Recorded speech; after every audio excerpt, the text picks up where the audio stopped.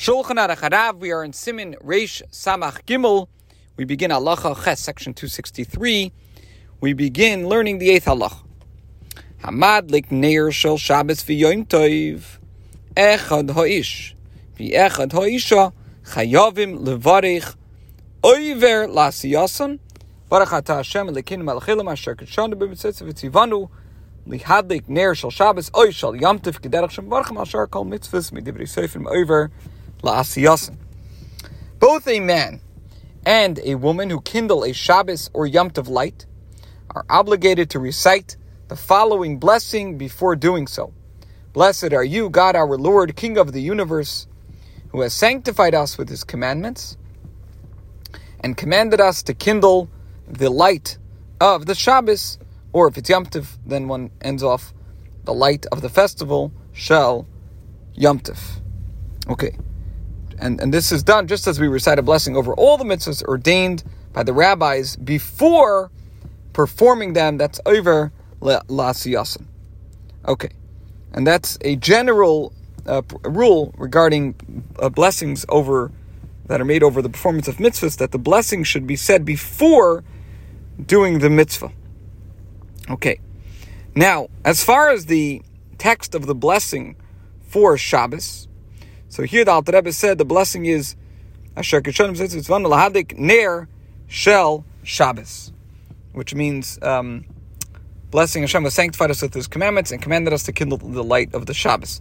Now in Siddur Torah, as well as Siddur Tehillas Hashem, it says that one should conclude the blessing lahadik ner shel Shabbos kodesh. So it adds the word kodesh, the light of the holy Shabbos.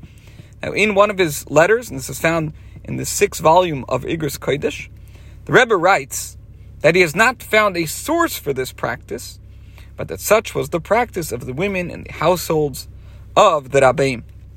In another one of the Rebbe's letters, and this is printed in a Sicha, and Chelek Tezayin, the 16th volume, page 578, the Rebbe writes that he did not see the women in the household of the Rabbeim reciting a prayer after kindling the Shabbos lights aside from the Bracha. Moreover, he notes that even though the Magen Avram writes that such a prayer should be said, the Alter Rebbe omits any reference to it. Nevertheless, the Rebbe does not negate the recitation of such prayers by women if it is their minhag, if it is their custom.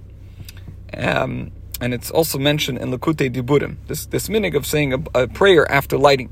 On many occasions, the Rebbe mentioned the custom of giving tzedakah before lighting candles. Okay.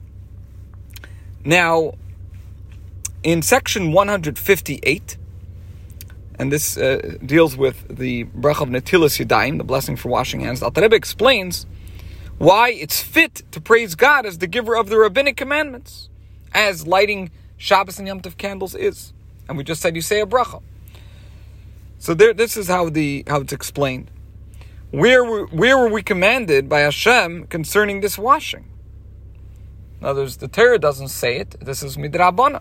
So how can we say a prayer which is saying that Hashem sanctified us with His commandments? And here's what he answers: that it's the command is in the command in Dvarim that says, "Do not swerve from the matter that they will tell you left or right."